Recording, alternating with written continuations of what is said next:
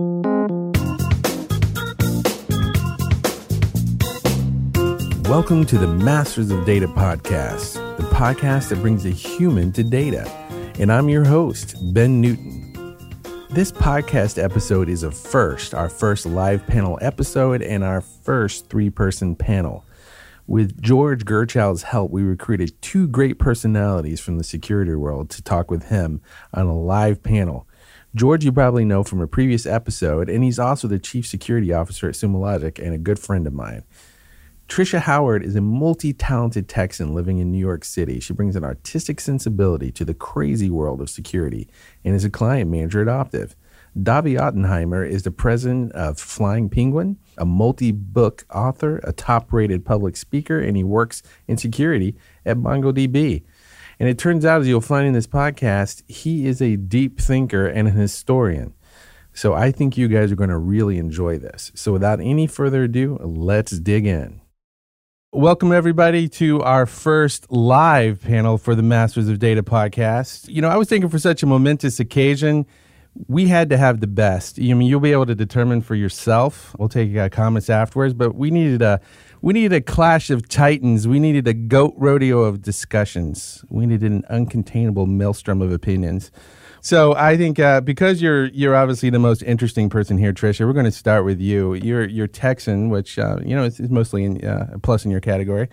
You're an artist who somehow got into security. Now you're doing great things at Optiv, singing, painting. You're a great, interesting personality, Trisha. I'm glad to have you on here. Welcome. Thanks for having me. Of course, we've got Mr. George Gerchow, the chief security officer over here at Sumo Logic. He's a well-known speaker. He's a ski glove model, runner-up for the world's shiniest bald head. Oh, we decided on gleaming was the right word, right? International man of mystery. You're the only person I know that actually I've seen having vacation pictures on the beach and the snow in the same week. Same day, dude. That was literally the same day. Welcome back, David. That's awesome. Pleasure to be here, Ben. Pleasure to be here. Always a pleasure to work with you and these two psychopaths as well, too.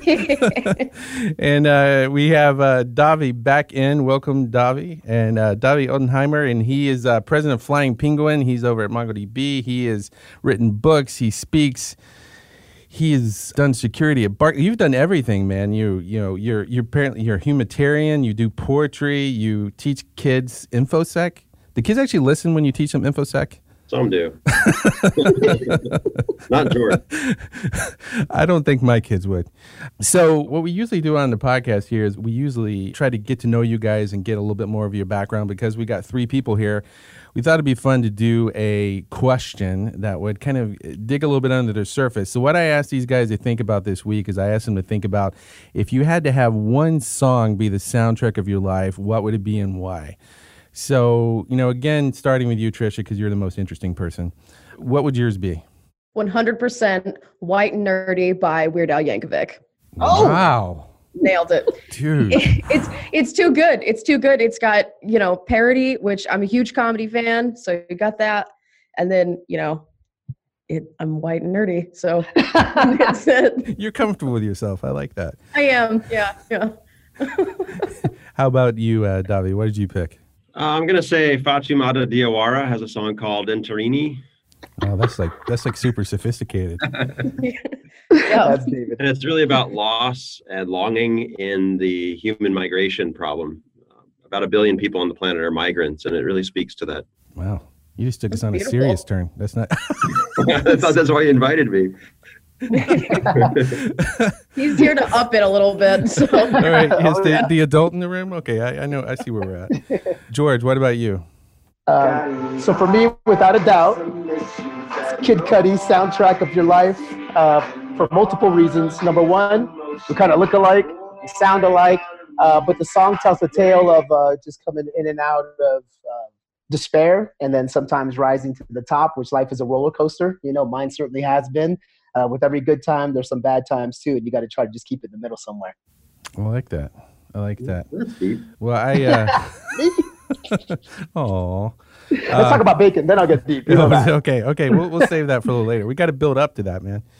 I was thinking about this as well. For me, at least today, it's a competition between Overkill by Men at Work or Sweet Dreams by the Eurythmics. I don't know. Oh, so what a great song. Great song. Great haircut, T. Oh, thank you. Not you. Andy Lennox, man. Oh, man. You just killed his soul. He was so excited. Do you see how taken aback he was? We're done here. Oh, We're man. done here. How do we kick George off?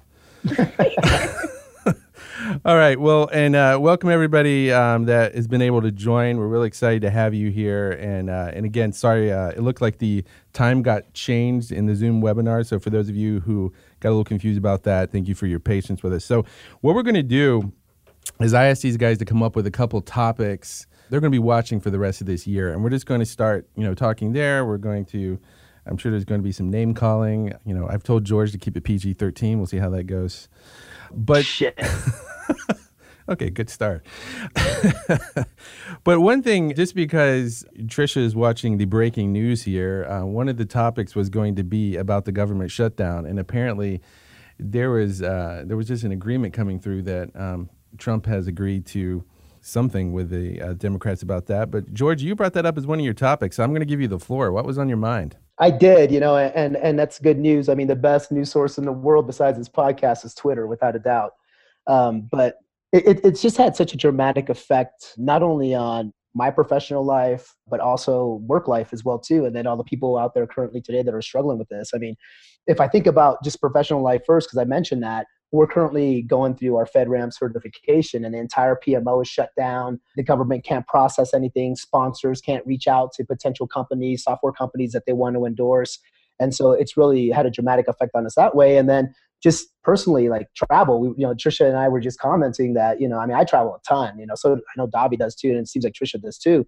I mean, with TSA employees calling in sick, and I don't blame them, right? They're not getting paid, having to show up to work. I was in Minneapolis, unfortunately, no offense to my Minneapolis friends, but a couple of weeks ago, and the air traffic controllers were out in front, educating people on how they're not getting paid. And they've actually been getting food supplied to them and donations by GoFundMe from other air traffic controllers all around the world. So it's just had a tremendous effect on our economy. And it's the first time that we've actually seen something like this happen. And then last thing on this before I hand it over, I live in Colorado Springs, Colorado, amazing Colorado. And we're a military town through and through. I mean, Davi's been here. It's got the Air Force Academy, you got Fort Carson, you got Homeland Defense, which was Cheyenne Mountain, and all these people are affected by that. And so when you see them out there just struggling to pay rent or pay their mortgage or pay their bills, because of something that I just believe is absolute, nonsense. I mean, I don't want to talk about the president. I wouldn't do that, but it's just, it just has a dramatic effect on your life. Putting it over to you, Davi, you actually had one of the things you were thinking about was kind of in this line, but I mean, have you seen anything from your purview that's kind of affecting, what effects are you seeing this from your vantage point? I'm seeing effects all over the place. I mean, one of the things that happened today was people are missing meetings because they're trying to travel and it's taking them literally days to take a trip that normally would take 2 hours. They're spending 24 hours and missing important business meetings. So we're pushing back and scheduling around the fact that people have to move a short distance in the United States. But that's just even the tip of the iceberg. I'm meeting with federal employees and they're telling me that they're not allowed to take vacations, they're not allowed to take sick leave, but they still have to work and they're not getting paid. It's just changing the whole dynamic of the meetings we're having with them, whether we should even be working with them, because they need to be going out and taking care of their families. It's treating it like a national disaster, the way a hurricane or a tornado might be. You need to go take care of your situation, not be here talking to us about business. So it's just, I have so much empathy for people who have to go through this when it's a manufactured crisis. But as a historian, I also want to make the point, the Maginot Line lesson, everyone makes fun of the Maginot Line, which was a wall that failed when the Nazis invaded France. The lesson was that they spent all that money on the line and had no money when things went real. So from a national security perspective, I want to make this very, very clear. If we spend money on the wall the way the French spent money on the Maginot Line, and we don't spend money on airport security, which we've effectively shut down in this government shutdown, we are literally repeating the worst mistakes in history. We are weakening the places where people do come into the United States. 4,000 people have been apparently, in the airport flow, considered threats to this country. And we are defunding that and making it highly risky. At the same time, we're shutting down the government to fund something which is effectively not even necessary or going to be useful. You're going to redirect even more threats. If the wall even worked, you would redirect more threats to the things which are being weakened at this moment. So it's just absolutely nonsensical from a national security perspective. It's hurting the country in the worst possible way. It's such a diabolical plan. I can't even put words to it. So you get a gold star for bringing up the Maginot Line in a discussion. I like you, Davi. And I think most people wouldn't know what the Maginot Line means, much less make fun of it, but I get your point. All right. Absolutely. Explain it, Davi. Briefly, Maginot was a guy, he was a guy who fought in World War I and for the French. And his idea was build such a good resistant line of concrete, build a concrete wall on the border with Germany that they would stop the imminent threat of German invasion. And they ended up doing that and funding it. And by funding it at such an absurd cost, I believe it was $7 billion, very close to what we're talking about today in relative terms. They did not fund airplanes, innovation in airplanes. They did not fund mobile tanks that could move faster, redistribute faster. And so what the Germans effectively did was they went through neutral countries, Belgium, that did not have a wall because France didn't want to build a wall on borders where they had trade and neutrality. And so the problem wasn't that the wall didn't work. In fact, it did stop them from coming through that direction. It's that it was such an opportunity cost. And everyone in security knows what I'm talking about. If you spend all your money on antivirus and it gives you 10% effectiveness, you are dead in the water when people actually come around the antivirus. So Maginot is just a reference to a huge catastrophe in cost planning. And that's what we're doing right now. But shutting down the government to reduce the security of airports is just the dumbest thing I can possibly think of, to fund a thing that wouldn't help. I think that's that makes a lot of sense. And I think it's, focusing on something that's symbolic instead of, really, trying to think about this in a balanced, holistic way. I think what you're saying is make a lot of sense. Yeah, I think you're getting some praise from the audience here.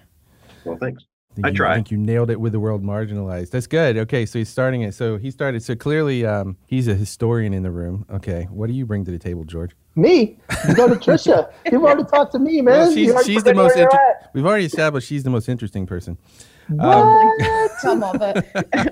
Let's go, Trisha. Let's go. Let him have it. I mean, obviously, amazing points brought up. The one thing from a cyber and infosec perspective that concerns me is that we're going to be discouraging talent from going into our national security. And that's scary. It's already hard enough to find people. That's not a fake thing. That's not architecture. There is actually a deficit of talent.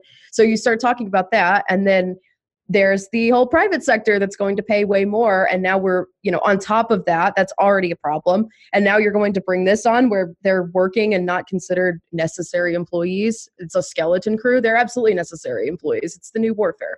So we need to have more people there, and we need to have great talent. We need to be able to show that not just in the private sector, but also in the government sector, that we need them. We need smart people there who are going to be wanting to work and getting paid to work for their immense talent. So it's just really scary to me. I am very happy that right before this call, we came up that he is bringing it back for 3 weeks. So hopefully we'll be able to have a much happier conversation about it at that time.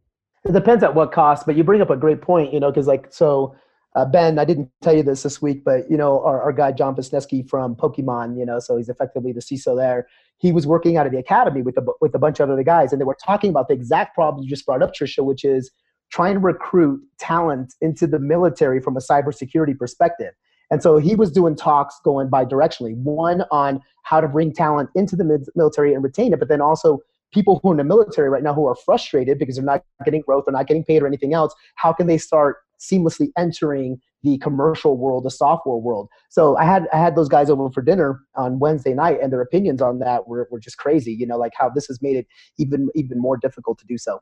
Yeah, I was actually reading some article which lines up because I worked in DC for over a decade, and I remember is that a lot of these kind of high skilled, particularly information workers, are getting calls from recruiters, and they're saying, "Hey, is this painful? Why don't you come work for us as a contractor or come work in this other company?" I mean, it's good that they have those opportunities in there, but it's it's going to leach out talent. Absolutely, and I think that's a serious issue. I mean, it's basically our government is basically saying we don't really value you that much. You're less important than these other issues, and that's a serious thing, particularly when the kind of people that are going to drive us forward on these these really important issues, particularly around cyber. I mean, they're highly skilled people who can find other jobs. Right. It reminds me of the old saying that you go to work for the government because you always get a paycheck. And I think a lot of people went there for stability. And it's not necessarily that they get paid the most, but they get paid reliably and they can hang on to a case forever. So like the Secret Service is fantastic at the work they do. And they don't get paid a lot, but they keep at it forever. So if you have a breach 10 years ago, it's an open case and they're not going to give up on it. Commercial world doesn't work like that. They let it go 2-3 years. There's no money in it. They're done. They're moving on to the next thing. And so when people ask me like, what do you think of this role? It's a $600,000 job for a hedge fund that's going to just be looking at money, making more money and on top of money. I say, maybe you should pay your taxes and help fund some of the Secret Service better, who already do a fantastic job, instead of trying to like raise huge amounts of money to hire somebody who's 20 years old. Huge. When the thing that reminds me of Davi too is I've read and heard a couple other things too, where you have people that are not necessarily essential employees still coming in even when they don't have to because they believe in what they're doing, and I think that's super important. So it's interesting too because at Sumo our team is pretty much almost all prior military, and what we've noticed is like one of the things you said, Ben, is that they are highly skilled people, but a lot of times they don't know how to express themselves out of that world, so it's difficult for them to apply for jobs, especially in software. What they usually end up doing is becoming contractors. But I have found it really interesting that they have rigor like no one else. I mean, Roland Palmer, you've seen him around the office. That guy brings rigor. And then we have a former NSA Red Teamer on our squad as well too in the SOC. And they make, tremendous collaboration type people that come into your team and deliver. And as well as they bring that rigor, which in software a lot of times you need. So maybe we're going to all benefit from this in that way. I hate to say that, but maybe it'll raise, more eyebrows to people who are currently doing those jobs that may want to step out and start talking to more commercial type companies instead of becoming contractors or staying within the military. Yeah, absolutely. Yeah, definitely some of the best people I worked with in the software industry were former military. So I definitely agree on that. Well, I'm going to switch gears here a little bit. So another piece of news that we heard before we started this was about GDPR. And so I think you guys all saw that, but it sounds like we have the first, large fine with Google. Will be actually being fined $57 million. Particularly, I know you mentioned this a couple times in some of the comments you came back, Davi, that, is this the year that the CISO goes to jail? But this is the kind of start of it. We're actually seeing fines now. So from your perspective, what do you think this means? How do you see this playing out? Well, I've written several blog posts about this. So let me condense into, for me, what the main point is. I feel like the Facebook CSO was a tragedy after tragedy after tragedy and held very little personal responsibility. But GDPR is a manifestation of his arrogance in the European market. I feel like in 2016, we had a turning point where Facebook was trying to argue to the Belgian regulators directly that they don't know security, American companies know security, and Facebook in particular, as the CSO of Facebook, he would solve things that they couldn't possibly understand. And they came back. I believe that GDPR was passed almost directly as a reaction to that kind of hubris. And they gave a 2-year window where they said, okay, it's 2016 now. If what you say is true, then in 2 years, we'll revisit this. And Facebook got fined $50,000, I believe was the first. So it, to me, is regulators aren't messing around. They're trying to say, look, we want privacy to be a human right. And it's sort of, coin operated snake oil CSOs like the guy who was at Facebook who show up blathering about all the things they're going to do to make people safer when in fact they're not. They're making the world less safe. And the regulators say, okay, if we call privacy a human right and you mess up, let's see some accountability. So the fines are a start, but I think we really need to go further. Yeah, this is kind of a weird thing to say, but I was excited to see the fine come out. I know out in the field, there was a little bit of a hesitation whenever we started talking about GDPR that, is this actually going to matter? Is this something I really need to deal with? And, I'm here in New York. I'm dealing with businesses who have global presences. So GDPR affected a ton of people that I talked to. So now that it's heated up again, it's nice to see that there is some follow through. I agree, Davi. I'd love to see it go further than that because privacy is a human right. We should be fighting for that. But at the same time, I think what it is doing is bringing it back into normal people's mindset that, hey, this is crazy. So now they're taking time to learn what GDPR is, even if they're not in the space. And security awareness is the one thing that I talk about more than anything. So I think there are going to be some nice takeaways from that. I think it's a good start. Well, I'm sure the US is coming with their version of it too.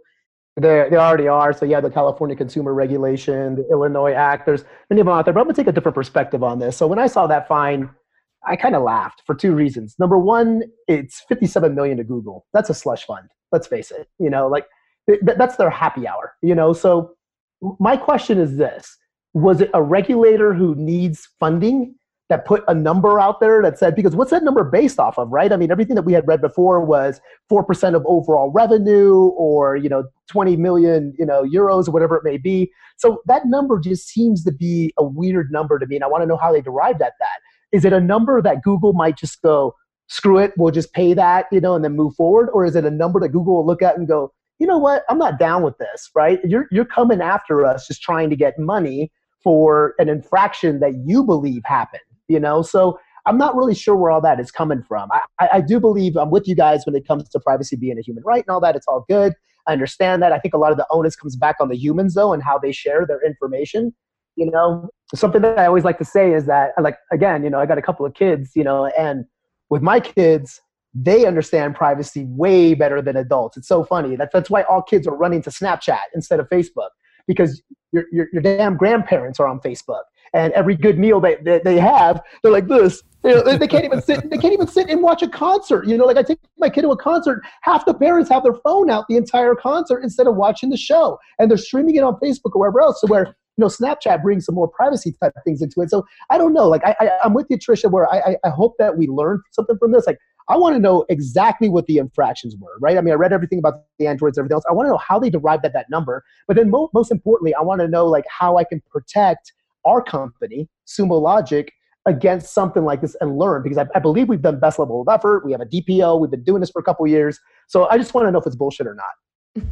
Yeah, I'd read a couple places that they would start with the big guys to kind of make a point. I mean, they're not going to go after smaller companies. I think they've already come after Davi. He just disappeared. But there he is. George has an excellent point, but I think two responses there. We would probably give away too much if we showed people how to calculate fines, because then they start the reverse engineering so they can figure out how to get the exact fine they want. So I think there's a bit of secret sauce there. And more to the point, I don't think the fine really means anything to the regulators. They're trying to make it mean something to the regulated.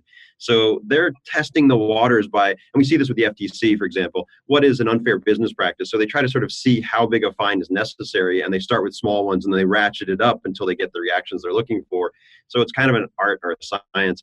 And on the flip side, I would also say, I've gone down to DC and I've been working on lobbying around a lot of these issues, just another thing I do. In meeting with these lawyers, it's such a conservative slant right now where I get I'm talking about 50 to 100 lawyers in the room who are talking about the GDPR, and actually people in government as well.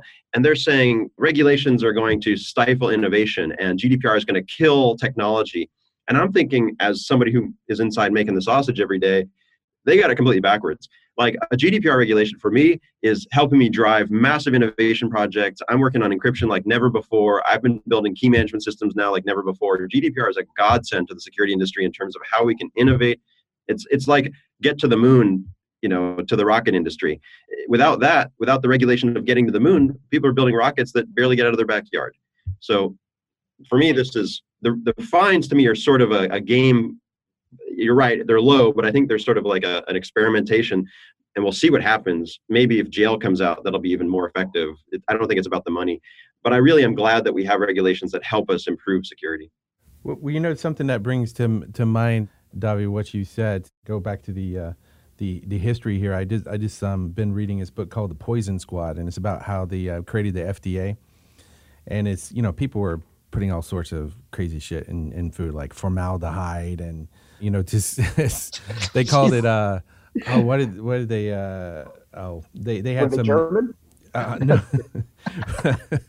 But they were putting all this stuff in food, and what was happening was, which I thought was really interesting about it, is that what the food manufacturers were saying is look, they're putting this stuff in their food to keep it fresh for longer, and so they can sell it for cheaper, and so to compete we have to do the same thing. And so on the one hand, you had, Heinz went in there and was able to create a ketchup that wasn't poisonous, crazy idea. And they were able to compete based on that, on quality. But in general, they had to have these food regulations so you could set a baseline that everyone could operate from. Because then when you have the bad actors coming in there and they're basically competing in some sense because they have that freedom, it seems to me like you got a lot of the same thing here with kind of data security, data ethics lane is like, if you don't at least set a baseline. I mean, it's so true, but I just have to point out that the FDA was created as a reaction to a 1906 book that was The Jungle. And The Jungle was about working rights. It was a socialist manifesto, essentially, that said that people have unfair working practices such that they can be killed in the process of making meat. Like they literally could fall into the grinders and then come out hamburger and people would eat it. And so it was talking about working conditions and regulation of working conditions to make workers' safety. And the US government translated that by 1930 into making food safer, and workers really didn't get anything. So there's an interesting twist to that story, that they regulate the things that they are most self-interested in. Well, see, that's part of the problem, right, though, is like, by the way, you brought images of the Golden Compass, Kingsman, right in my head, for those of you who've seen it, of the meat grinder scene, or Fargo, which is insane. But let's go back to some of the things that you were saying about the fines. Look, it matters, right? I mean, it matters what that sauce is, it matters how you put it together, and it matters what you're doing, because I'm with you. Like, look, GDPR helped fund some things for us internally as well, too, to get better at what we do. We went back and refined a lot of our policies, not only from a perspective of, people always think when you go back and look at policies, it's to make them tougher. It's not. It's to actually remain agile and see if they make sense, right? You don't want policies to be TPS reports, something that people just do over and over again. But at the same time, people have taken this out of control. Like half the people that send us their DPAs are garbage. They don't even know what they're asking for, what they're doing. They don't know the difference between a subprocessor and a processor and a controller. And so that's why there's also this perception that it's stifling business and slowing things down, I think, is lack of education out there. And so it's really irritating when you sit on the other side of the table and you get these things coming in and you find yourself slowing down, because you do have to spend a lot of time trying to educate people who are a little bit more stubborn about what's really happening and how you can come to a common agreement to be able to do business together and protect their data, because ultimately that's what we all want to do. We want to make sure that all of our privacy is being protected, and especially when you are a processor and you're taking someone else's data, you want to give them a level of comfort that you're doing the right things. I want to put something to you guys. So particular on one of the things I've been able to do on this podcast is I've talked to a lot of people about data ethics. In particular, had Kathy O'Neill and Virginia Eubanks, who just got an award, actually. There's several people that came on and talking about, thinking about the implications of how you use data and algorithms and things like this. I'd definitely be interested to see how you guys think about it, because there's the two aspects of it. There's multiple aspects. There's the regulatory aspect. There's the securing your customers' data, because that's the right thing to do. But there's also this, idea about data ethics, about how you use the data, how you approach it. How do you guys come at that from a kind of a security practitioner's perspective? Oh man, I have so many thoughts here. Trisha. Come on. So from a data ethics perspective, I 100% believe that it needs to be clearly defined to everyone who is involved what we're going to be doing with our data. I think that was the problem with the large issue that we dealt with last year. People don't understand, especially when you're dealing with consumers, they don't necessarily understand where their data is going. They don't know that they're clicking on this little quiz that they think is silly, and really what they're doing is people are mining their data. That's a problem. We need to make that absolutely clear to people. And this is where the tech giants are going to have to step up. In my personal opinion, some of them are already doing it, but it needs to be more. From a business perspective, I think it's the same thing. I mean, the whole reason that shadow IT and unstructured data and all of that is a problem is because we don't make that as easy to understand for someone who doesn't live in the bits and bytes world. Does that make sense? Data ethics, this is a very hot topic for me, if you couldn't tell, because it comes down to the awareness. We have to be able, I 100% believe that the people who are putting their data in have the right to understand what they're doing with their data. If they decide they don't want to use the service, that's fine, but they need to be able to understand what that is before they sign up blindly. I agree. So one of the things that I'll say here too, and I think Davi, you and I have always kind of agreed on this. I've always looked at Davi as being one of the most ethical security leaders on the planet. It's also what you do when you make a mistake with that data, okay? And it happens, like we recently, we had an incident ourselves where the data that belonged to someone was actually exposed to someone else because of a human, okay? And it just happens. You can't control it. But a few things that were positives out of this. Number one, the human who did it stepped up and said, I did this, okay? Number two, a lot of kudos to my team. We reached out to the person who got the data and said, listen, this isn't the way that we typically do things. Walk us through how you delete that data. Let us know, what your process is. So that was pretty quick. But then I think even more powerful, we got on the phone with the customer whose data was exposed, and it was nothing big. I mean, so don't start going crazy and thinking Sumo Logic has done all this stuff. It was like a couple of IP addresses and a couple other things. We got on the phone and said, look, this is what happened. This is what we did. This is what was involved. And I think just ethics across the board when it comes to security and just general human behavior is one of the best things you can do, because you're going to make mistakes. And 9 times out of 10, it's going to be the human that makes the mistake. But you step up and you're transparent about that mistake. I mean, Davi, I don't know what you think about all that, but that's usually the right thing to do, right? I mean, transparency is everything. So science is based on the accumulation of knowledge, and knowledge is transparency. And I always try to encourage people to think of privacy in obverse to knowledge, because everybody sort of talks about privacy as like the sort of ultimate goal that we should all get to, but you have to understand that you're losing knowledge the more privacy you have. So it's not easy. It's a very complicated problem, and ethics is naturally very complicated. So we have a sliding scale.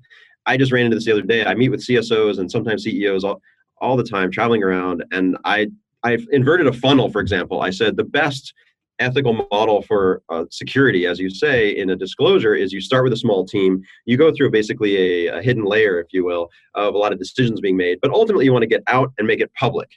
And that's why we have CVSS. That's why we have CVE. 20 years ago, these were debates about whether we should talk at all, but those are settled. And now we even have bug bounties, and we have stuff we'll probably get to. But the issue here is you want to get to where you're sharing, because knowledge makes us safer. And I just had a CEO the other day, I was talking to one of these very successful leaders, and he was like, but surely there are things you just never, ever reveal. And I was like, okay, I don't want to know anything else about your personal life, honestly. I just... Yeah, so that's funny though. But so Tricia, you obviously you're on Twitter and things a lot, and you guys have a bunch of customers as well too. So when it comes to transparency, what are you seeing? Because I think the world that Davi and I came from, I don't want to divulge my age, but when we got started in this, no one talked about anything. It was always like, oh, that guy, oh, that guy, oh, that guy, oh, that company. And it's like, you know what? That's going to be you one day. So what are you seeing amongst your peers? Do you think there's more transparency today, which is an ethical thing, or are people still kind of keeping everything close to the vest? I think it definitely depends on the industry. Some industries are just by nature a little bit tighter to the vest because they have to, depending on the type of data that they're housing, all that kind of stuff.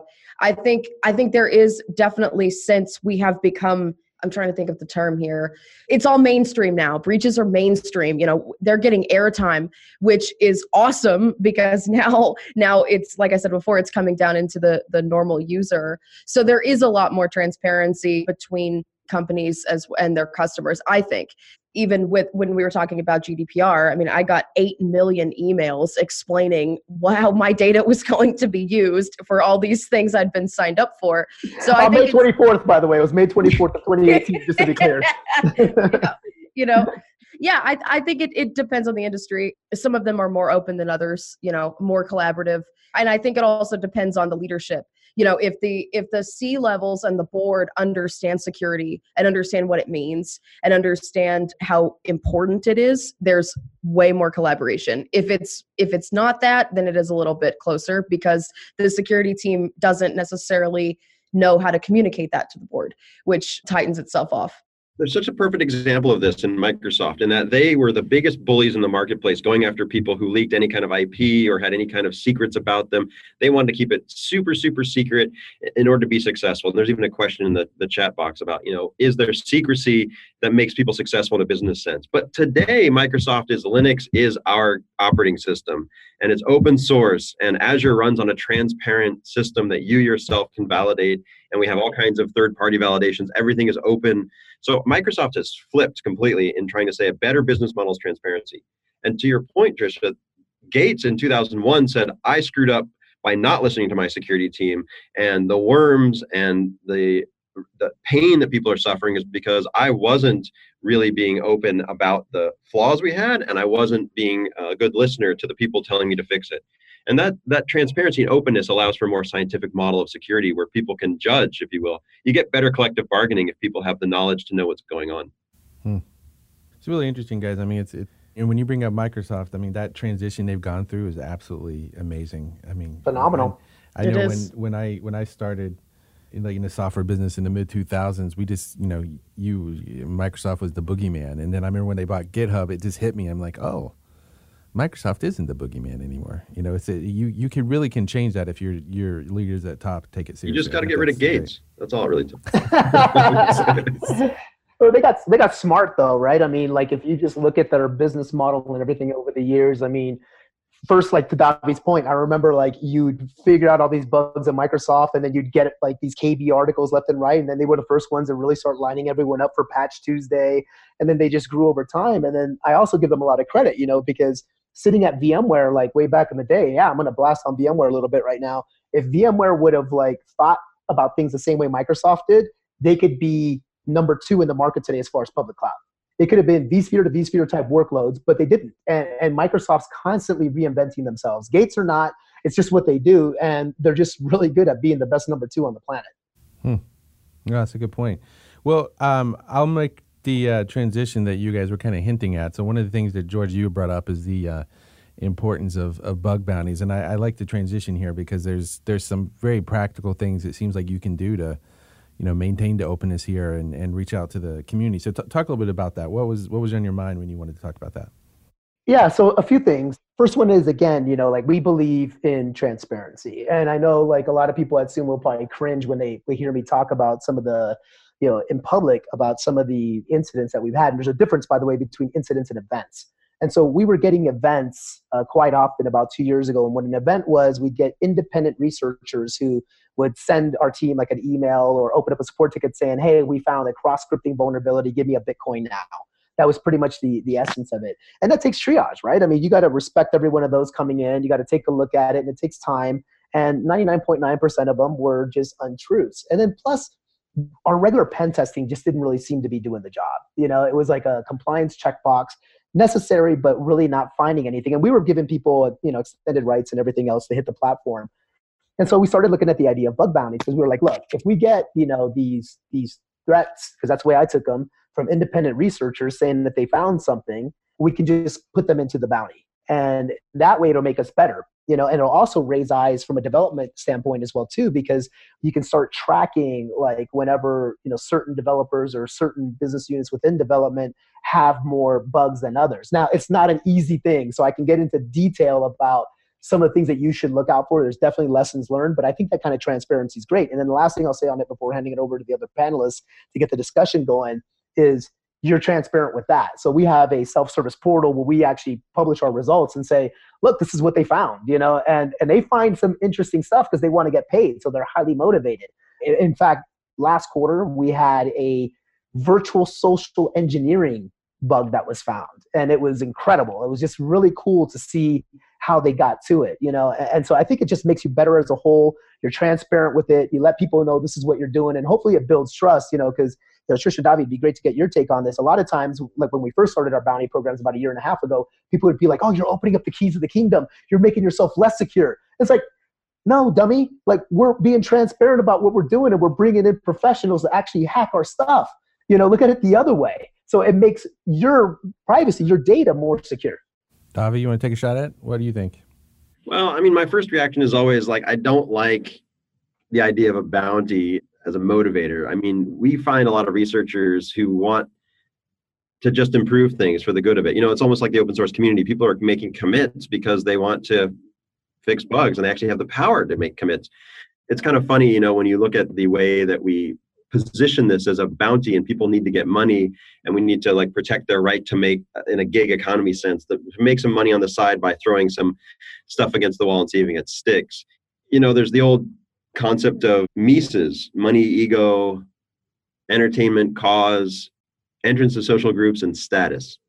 And Mises was a play on that. Hurt, didn't it? That hurt you, didn't it? Yeah. Well, Mises is more easier, right? So Mises is money, ideology, compromise, and ego. And MICE was the old FBI standard for what motivates people. So money is right front and center, right? It's the M. But ego's there, and status, and social entry, social groups, causes. So, I mean, do we have bug bounties really for people who are on a cause? What are we rewarding them? So I think my first reaction is always like, I get the market argument. I get that some people are motivated by money and stuff, but I don't think it represents really the way bugs should be triaged. And I also think it's an odd way of trying to shift to a gig economy. if you don't have control of the flow. There's tons of noise that comes in if you just open it up and aren't clear in what people should be working on. Well, how would you change it? How would you do it differently to do it? I don't have to do so much of that because the bug bounty programs themselves have realized this, and they've augmented their essentially automated flows of bugs with human operators in the same way that Facebook had lots of damaging, or Twitter for that matter, lots of damaging information being used. Oh, let me back up a step. So humans, like computers, have bugs. And so people tweeting in often cases are trying to trigger reactions. They're vuln testing in the human sphere. And so you're monitoring that and filtering that and trying to like figure out how to stop that. So the way that's been changed is people put more intelligent humans in that process, in that flow to watch. So as the bug flows come in, you start saying like, well, this isn't really relevant stuff. We'll just throw it in the dumpster and say, try again. Or you're on the wrong asset. You're not even hitting the right assets. We asked you to test this thing and you're over here on this other thing that needs to be recategorized. So we've added human thought back into it, which I think is a good step. I think we've also started to realize that a lot of people operate on not just monetary objectives. Like winning an election is, perhaps even more important because it has monetary impact later, but it's not just about money. I've actually always said that there's 3 categories we have to work through, and money is the lowest threat always, because you can pick people off by just offering them more money. But when you get the social issues, and when you get to issues that are embedded like race or color, creed, religion, stuff like that, then you get threats that are motivated by completely different things. And bug bounties, I feel like, are just scratching the surface on how we should triage bugs in the space. But I'm all for them in the sense that they legitimize the pursuit of knowledge, and they allow people to safely communicate that they found things that need to be investigated. But beyond that, I find them to be overly emphasizing money and quick gig hits. Geez, it's going to take you a long time to get to the fact that you agree that they're a good thing. God. Trisha. No, that was good, David. I get it. We'll talk about the money side of it, but go ahead, Trisha. No, I'm a fan of bug bounties. I love following the big bug bounty people on Twitter and seeing what they, Kate Massaris and all of that. I love reading what they've done. I think their work is really commendable. The only thing I will say is it takes a pretty mature organization to be able to deal with that, right? And so a lot of the people that I talk to may not necessarily have the people or the processes or the technology in place to be able to deal with the reverb of a bug bounty. So that would be the only other thing, the only negative. But I do love the community aspect of it. I think it's really nice to see what everyone is working on, so that we can, as Davi mentioned before, we can work together as a community and only move up. Do you know what I mean? If we're working on if similar companies have similar problems, then let's fix it. Let's fix it all now, and then we can keep moving forward. Yeah, I think, so there are definitely negative aspects. So one, like if you try to run it yourself, the triage can be crazy. Like Davi was alluding to that in that beautiful speech he gave for 5 minutes there, that it's true. All of a sudden, you'll have everyone is being driven by money, so they're going to want to get paid. They're going to score their shit way higher than it actually is, because every organization is different. So their CVSS scoring may be way higher than an actual impact to your organization. So the triage can be crazy. Well, so you got to be bug bounty people are motivated by money. That's kind of my point. You're attracting people who want money, as opposed to attracting people who really want to help you fix the things. Agreed. And look, and I'm all open for another way to do it. But right now, this is the best way that we have found to do it, is to get people who are highly motivated by dollars to hit our environment, to make it more secure and a little bit more transparent. I'm with you. I wish I didn't have to pay for it. I wish I could just send you some swag, man, because that's what I used to do back in the day. Back in the day, when someone found a vulnerability, it was usually a good independent research that had, hey, listen, we're not going to expose this to anyone. We just want you to know. They'd show us the steps that it took to get to that. We would recreate it, and we would send them some swag, and they'd be so thankful, man. But they'd be like, cool. We still do that, and I think it still works. But it's like it becomes a self-licking ice cream cone, as we used to say in the mainframe days. The bug bounty system creates a class of people who think they can make quick money by doing bug bounties. And it's almost like the quality goes down as more people come in just to make quick money. Whereas the swag pack folks are working on their PhD, and they really care about this product they're using. And they're like, I just hate the way it's doing this. So I'm going to self-invest 2 or 3 days of my own time to try to figure out this problem I'm having with this product. And then I'm going to send it in. And I don't really need money. I just want it to work better. We still see that, but you get those out of hackathons, you get those out of user group meetups, you get those out of dedicated religious followers. You don't get those out of, hey, everybody, I'll pay you $1 if you find something. Yeah, I don't know. I got to disagree, man, because I think a lot of the people who actually work in full-blown bug bounty programs, they care. Yeah, they're getting paid, but who doesn't want to get paid for their craft as well, too?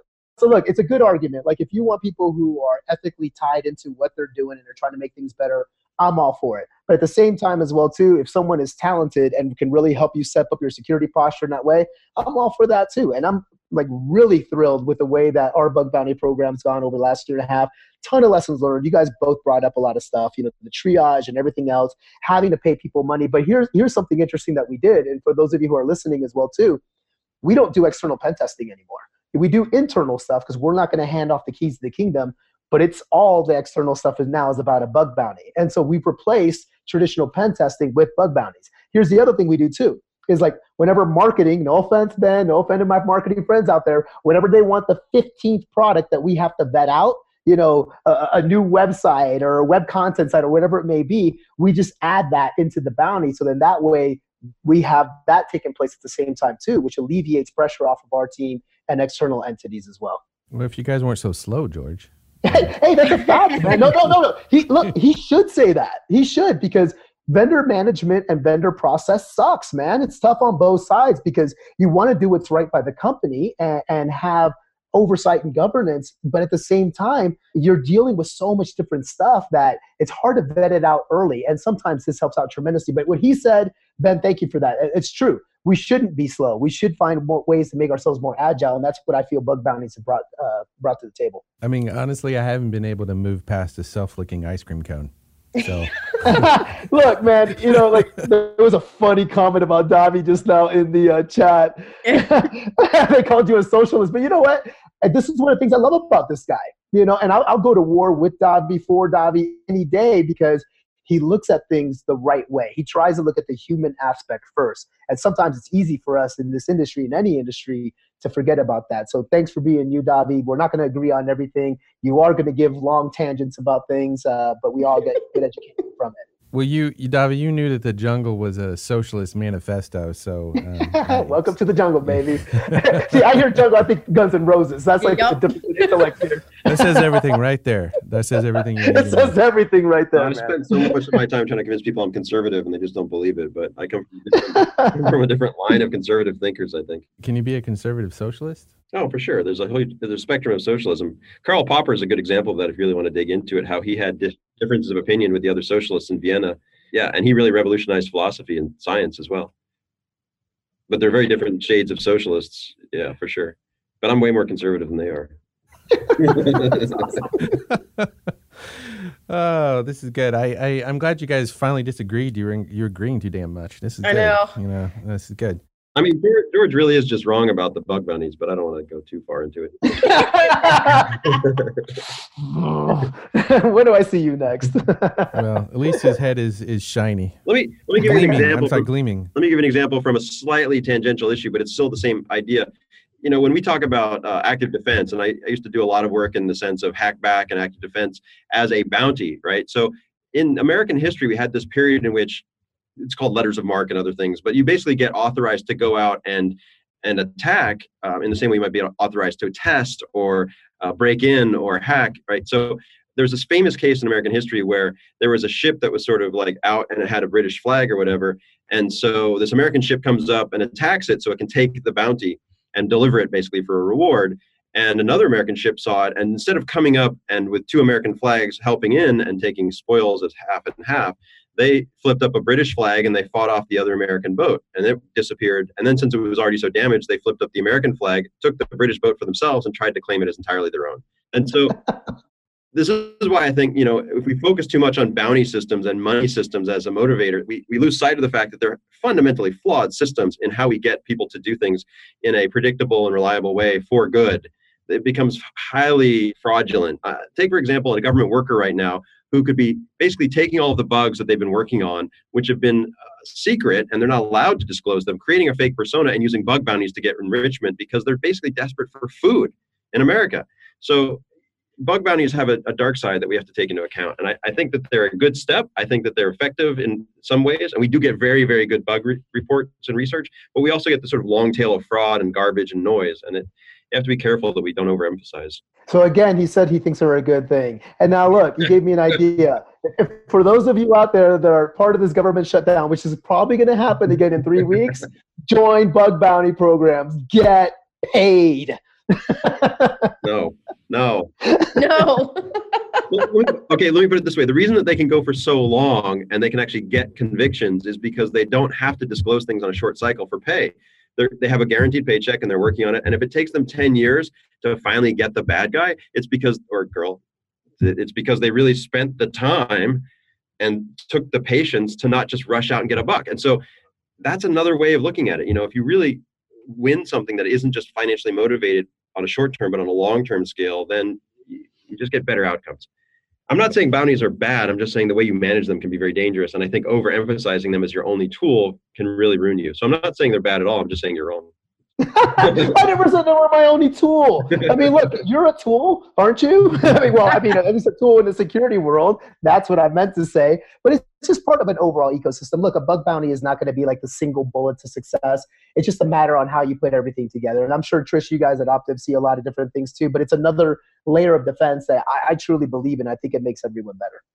I do too. And yeah, we see all kinds of stuff like that. I mean, we have a huge A&P practice here. So we do the full-blown custom engagements that someone could look at as a bug bounty program here that are decided upon with many customers before. But I do like the idea of a bug bounty program as long as you have the agility and speed to fix what happens as it goes on. That's it. Thanks. See, look, I think, David, we're all in agreement here. David. Eventually, it's a good thing. Sorry, Ben. Hey, I got to make one mistake just so, just to keep the bar a little lower. I was going to give you props, Davi, for actually bringing back to the first topic. That was well done. Bringing it back to the government shutdown. Nice call back there.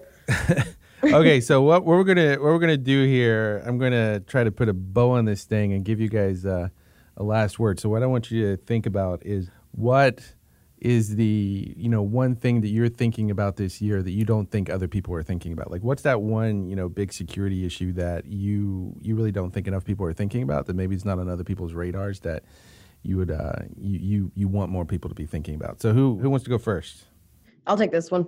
I think one of the biggest things that we're going to see a lot of, or hope that people are thinking of, is definitely going to be around privileged account management. Identity is the new perimeter, right? It's no secret there. At the end of the day, if you get into a privileged account, you do have the keys to the kingdom. And I think that this is, if there was one thing that you're like, man, I really should be working on this year, I really think it should be PAM, or some form, like getting your identity practice up to where you can implement a PAM solution. But yeah, that's it. Identity for me. Go ahead, Davi. Oh man, for 7 years I've been working on this issue of learning systems being fundamentally flawed. And I know more and more people are thinking about it, but I used to tell people Facebook sucks, Uber's garbage, Tesla's going to crash. And I got no support. Like, I got executives telling me, you got to shut up because we love Uber and everyone should use Uber. That's changed fundamentally. So I still think I'm thinking about things people aren't, but I'm telling you now that when they're doing things wrong, they're killing people. And the flaws in learning systems are so bad, the integrity issues are so bad that people are moving ahead too fast. And we have to regulate better, but we don't have anyone who understands how, including myself. 7 years I've been working on this stupid problem, and it's really hard to figure out how to make data safe for learning systems that aren't used by people who are such risk takers as like an Elon Musk is, or a Kalanick, that they just don't care and they just don't mind killing people if they can get a buck. So I'm thinking about ways to make integrity of data so safe that the AI and ML that we're going to be putting on top of it isn't going to go out and make horrible decisions that really cause civil rights issues and mass starvation or death. It's a tough problem to solve. And people I see working on it typically get it wrong. Mathematicians, they don't understand the human condition well enough. Yeah, and so I can back you up on that. You have been saying that for quite a long time. I remember like when we were both together at VMware and Uber first really started getting launched. In fact, it was VMworld in San Francisco where they were giving us free rides. Remember that? In black cars. You were like, this is bad. And so a lot of props to that. For me, like, I think there's nothing that I'm thinking of that anyone else may not, because I think they're all common problems. But I'll tell you what's top of mind for me, Ben, is this whole notion of AWS cannibalizing their partners. It's bothering me. It didn't bother me that much over the years. I've always been a fan of AWS. I'm still a fan of AWS. But the more that they cannibalize their partners and the more that they start competing with just the entire planet and all of that data is going to AWS, the bigger of a problem that's going to be. And I don't care how controversial that sounds. I'm just tired of it. This year may be my last reInvent, just going there and you just look up and everything is a competitive product to someone else. It's like, when does it actually really stop with these guys, and how far are they willing to go and how far are we all willing to go? I am a user of Amazon Prime. I love that. I think it's a good competitive market. I think Walmart's done a good job of trying to catch up with them, but I got eyes on AWS coming up this year. That's an amazing point too, because I think, one of the things that came out about learning systems was Prime was deeply racist. And Amazon fixed it, but they wouldn't admit why it was racist or how they got there. It would not serve Black communities or colored communities. And Prime was just exclusively for whites. And so that's, as a tangent to that. But back to the main point, Amazon wasn't really ethical in the sense that you would expect them to be as a pipe, right? They're such an infrastructure play, but they're not really ethical in the way that a pipe should just be neutral. They're like going after people that are on their pipes and trying to surveil and take away their business. And telemetry. And that makes, your electric company, your competitor. Do you want feed from the electric company if the electric company is basically going to take your business away when they figure out what you're doing? So I've had more and more people come to me and say, Microsoft has my trust, get me out of Amazon. I mean, cloud to me is like the last thing. I'm trying to work on this artificial intelligence thing, but I get people coming to me and saying, cloud, get us out into the Microsoft. And that blows me away that Microsoft is so trusted. I'm like, what? And they want to get out of Amazon. So. Well, I have a couple conclusions out of this. I want to hang out more with you, Davi. You make me laugh. We're chopped liver, Trisha. You get to see me all the time, but I personally want to hang out with Trisha more. I get to see you in 2 weeks. I'll meet you in person in Denver. That'll be cool. Yeah. And thank all of you guys for coming on. I think this was a lot of fun. We can do this again. I'm still going to be thinking about the self-licking ice cream cone for days. That's mainframe, man. That's mainframe talk. And for all of those of you listening, we're going to take this bad boy and we're going to mix it into a podcast and put that on mastersofdata.com. So go check that out. We've got a lot of other good interviews on there. Actually, one with George already. And, Trish and Davi, you have an outstanding invitation to come on and do some one-on-one interviews. I'd love to do that with you. And thanks, everybody, for joining. And have a great weekend. Thank you. Thanks, guys. Take care. Great job. See ya. Masters of Data is brought to you by Sumo Logic. Sumo Logic is a cloud-native machine data analytics platform delivering real-time continuous intelligence as a service to build, run, and secure modern applications. Sumo Logic empowers the people who power modern business. For more information, go to sumologic.com. For more on Masters of Data, go to mastersofdata.com and subscribe, and spread the word by rating us on iTunes or your favorite podcast app.